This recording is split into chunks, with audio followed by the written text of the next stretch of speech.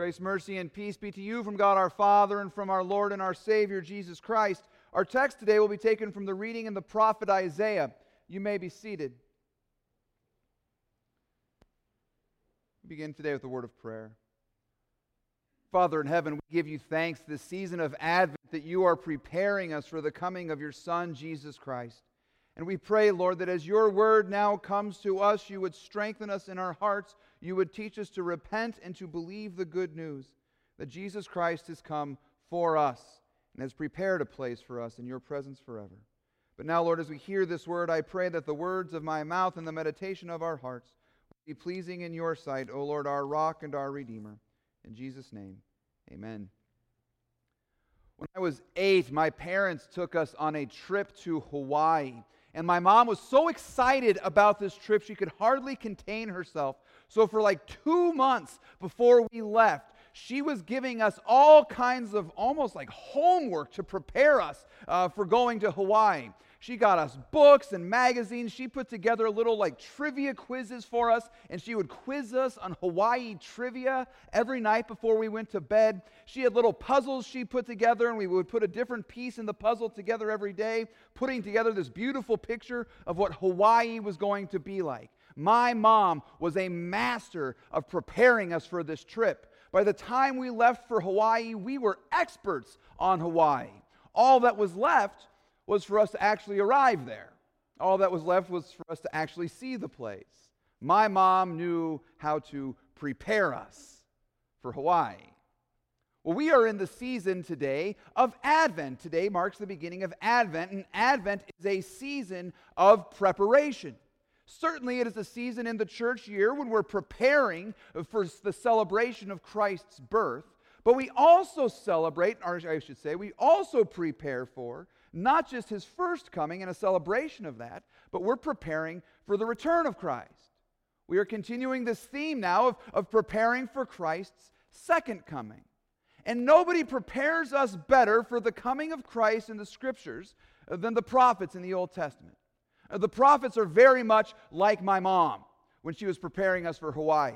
They give us all kinds of little tidbits and little bits of information, clues and puzzle pieces that we can put together to figure out who this Jesus is and what he's going to be like. And nobody gives us a better and clearer picture of this Jesus than the prophet Isaiah. Isaiah paints for us such a clear picture of Christ in the Old Testament that Martin Luther once said that Isaiah could rightly be called the fifth gospel because he so clearly lays out for us who Jesus Christ is. So as we make our way through this season of Advent and make our way towards Christmas and really towards the second coming of Christ, Isaiah is going to be our guide. Isaiah is going to be our preacher, and we're going to hear from him as he prepares us for the coming of Christ. Now today in our preparations, we hear from Isaiah, and he talks to us about the very kingdom that Jesus Christ is preparing for us, a new sort of kingdom in which we will live in utter peace for all of eternity. This is how Isaiah describes it. And I'm going to read kind of a long reading for you, but this is how he describes it. He says, "It shall come to pass in the latter days that the mountain of the house of the Lord shall be established as the highest of the mountains, and shall be lifted up above the hills, and all the nations shall flow to it. And many people shall come and say, Come, let us go up to the mountain of the Lord, to the house of the God of Jacob, that he may teach us his ways, and that we may walk in his paths. For out of Zion shall go the law and the word of the Lord from Jerusalem. And he shall judge between the nations, and shall decide disputes among many peoples. And they shall beat their swords into plowshares, and their spears into pruning hooks. Nation shall not lift up sword against nation, and neither shall there be war anymore."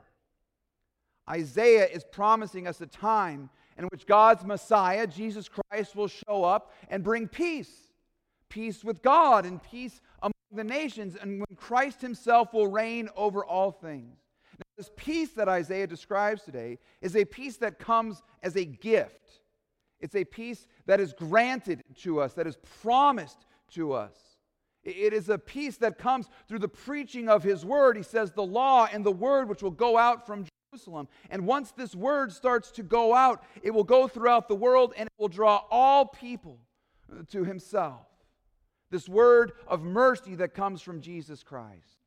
This word of love, of forgiveness, of peace. Isaiah today is preparing us for a new kind of kingdom in which Christ reigns, and one that is marked by peace. But again, it is a kingdom that comes to us as a gift. It's a promise that is delivered to us.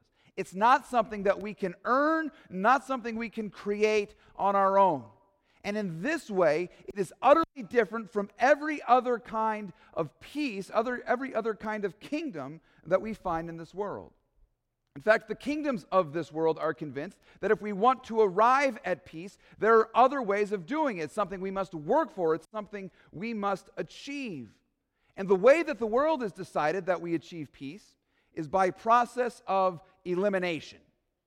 The world believes we can arrive at peace by means of elimination. Peace is the goal, and peace is a wonderful goal, and it's a goal that everyone is striving for. But it's such a good goal that everyone thinks that any means necessary is allowable to arrive at that goal. And so we arrive there in our world by elimination. Think about this for a second. If you want peace in your own personal life, if you want to arrive at some sort of place of Zen where you can be at peace with the world around you, what do you need to do? You need to eliminate. If you want to be at peace, you need to eliminate sugar from your diet. You need to eliminate smoking. You need to eliminate drinking. You need to eliminate the screen time you have. You need to eliminate bad influences on your life. You need to eliminate any number of things, bad friends, any number of things to make you feel better about yourself, to bring you to a place of peace. You need to simplify your life. Have you heard of the minimalist movement? Have you guys heard of this, the minimalist movement, that if you want to be at peace in your home, get rid of all of your stuff, and then you will be at peace? Forbes magazine, that champion of the minimalist movement, I'm sure, has a great list of things that will happen to you if you eliminate things from your home. If you eliminate all your stuff, you will enjoy more free time, you will spend less money, you will feel more calm, you will always have something to wear, you will help more people by donating, you will get better sleep, you will simplify your children's life, you'll get out the door quicker, you'll make room in your garage, and you will sell your home for more. That's all you have to do, though, is get rid of all your stuff. Elimination brings peace and space in the garage and oh so much more. So you just eliminate, you'll find peace. Now, it's kind of interesting to think about it, and actually there's probably something to that minimalist movement. It might be kind of nice to have a lot less junk around. But the problem is that this elimination mentality operates on a much larger and perhaps more terrifying scale. According to the nations of the world, if you want to have peace, what do you need to do? You need to eliminate the enemy. You need to get rid of those who stand in your way of achieving peace. Whether that's another nation or another ethnicity or something like this, elimination is the key. Nobody gets this better, by the way, than John Lennon in his atheistic hymn, Imagine, in which he sang an ode to elimination. Listen to what John Lennon sings. Imagine there's no heaven. It's easy if you try. No hell below us, and above us only sky. What are we eliminating there, by the way? God. Imagine all the people living for today.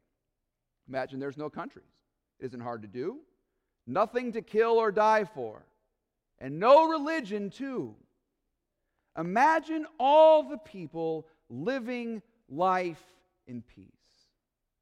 See, for John Lennon and for all who sing this great hymn of atheism, which we hear every time there's an Olympics or something like this on TV, elimination is the way to peace. Elimination of heaven, elimination of religion, that is just another way of saying the elimination of God from our lives and getting rid of, all of his blind followers. If we could just get rid of God, then we could live life in peace, because after all, he's the one who's caused all the problems in this world. So get rid of God, get rid of any sort of distinctions we might have, and there we will find peace. Interestingly enough, there's another Lenin who had a very similar mentality. His name was Vladimir, no relation to John.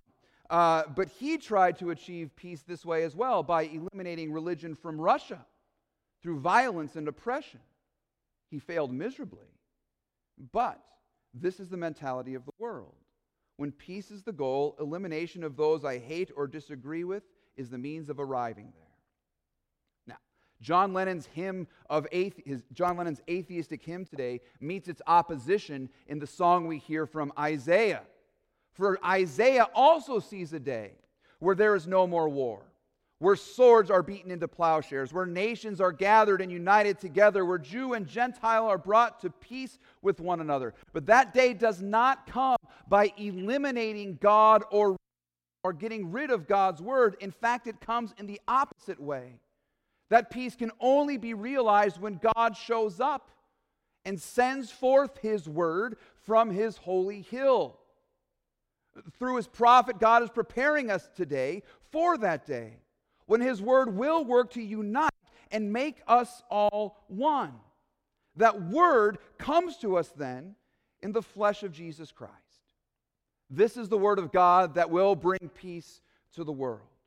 Jesus, who shows up in our flesh, who is crucified in our place and is risen for our justification. Jesus Christ, God's word in flesh, who brings peace with forgiveness of sins. For Jesus brings us peace by forgiving us. Now, it is worth noting that Jesus does bring peace by means of elimination, but it's not elimination of the enemy, but it's forgiveness of the enemy by means of eliminating the sin that separates us from God, so that there can be not elimination, but reconciliation. However, the way he does this is utterly surprising and completely different from the way anything operates in our world. Whereas in our world, we say if we want peace, we must eliminate the opponent. Jesus says, no, in order for there to be peace, I must die in your place. And now look how he does this. He does this by dying at the hands of sinners. Now, as much as I decry the song by John Lennon and call it an atheistic hymn, the reality is it's not just the hymn of atheism, it's the hymn of original sin. John Lennon's song could be called the Ode to Original Sin, because after all, isn't this what sin is? The desire to eliminate God from being Lord over me. Every time we sin, you have to realize this, every time you sin, you are committing an act of treason against God. You are telling God that I am going to be on the throne and you are not. I know better than you do, so I will do things my way, and I need to get rid of you in order to achieve my purposes. So every act of sin is an act of treason, so that when God shows up in the flesh, when Jesus Christ comes on the scene, our flesh does what it knows only how to do. And our sin puts him on the cross.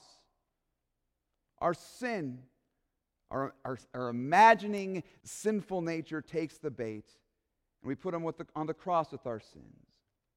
And it's you and I who seek to eliminate God in our sin. You and I try and create peace by killing him. For it is your sin and my sin that crucifies the Lord Jesus Christ. But as I said, Jesus does not come to eliminate, but to reconcile. And he does not act this way. He will not let this act of treason win, so that we might do our worst to Christ, but Christ will respond with his best. And though we crucify him, the Lord Jesus Christ rises from the dead, and when he rises, his message to us does not change. Jesus does not come out of the grave after we have killed him and said, now it's your turn. He doesn't show up in our lives and say, now you're going to get it. Here I am with vengeance, and it's time to eliminate you. No, we crucify him, and he rises and says, I forgive you even for that. And he creates peace by declaring you forgiven, by reconciling you and I to God through his blood. In fact, we know that this is what Jesus has done, that he's created this peace, because the very day he rises from the dead, he appears to the disciples in the upper room, and not speaking words of elimination or vengeance to them. The very first word out of Jesus' mouth when he sees his disciples is the word peace. He looks upon them even as he looks upon you and says, peace be with you. Peace has been restored between you and God, peace that flows from sins forgiven. You have peace. Elimination doesn't bring peace. Jesus Christ does. But his peace does not come in that worldly sort of way. It comes as a gift and as a promise. Now, we might read this passage from Isaiah and we might say to ourselves, well, that thing doesn't feel like it's really been realized yet. There's still a lot of war, there's still a lot of strain, there's still a lot of problems going on in this world, and that's true. But we have to realize that Christ in his coming has begun the work of this peace, and we will finally realize it when he comes again to judge the living and the dead. But in his first coming, Christ established the most important peace that we need, peace with God. Through his death, through his resurrection, through the blood that he shed on Mount Calvary, we have peace with God. And now from that mountain goes forth his word, a word that brings peace to the nations, a peace that is being realized perhaps not geopolitically, but certainly within the church. For we in the church are at peace with one another, and we are united together, not by our ethnicity, not by our common interests, not by our political leanings or our race or any of these sorts of things. No, we are united by the Lord Jesus Christ, who has drawn people from every tribe, nation, language, and tongue to himself by means of the same baptism. For in Christ there's not Jew nor Greek, slave nor free, male or female. In baptism, all are one in Christ Jesus. So now here already in the church, we have a glimpse and a preview of what is coming when Jesus Christ returns, when there will be peace reigning for all of eternity. And so now we are working towards that final day when Christ will come and Isaiah's prophecy will be fully realized. Peace, which is now promised, will then be enjoyed. And this peaceful kingdom comes to us not by means of elimination, but as a promise and a gift, freely given for you, from your God who has given you Jesus Christ and united you together with this word that says, I forgive you your sins. Peace be with you. Amen. Let's pray. Lord Jesus Christ, forgive us. Forgive us for trying to eliminate the enemy. Lord, forgive us for trying to be our own gods and to create our own peace. And now, Lord, teach us to receive this peace by faith in you. We thank you, Jesus, that you have reconciled us to God. We thank you that you have given us to each other so that we might love and serve each other. And now, Lord, let your peace reign as a wonderful gift. We ask this in Jesus' name. Amen.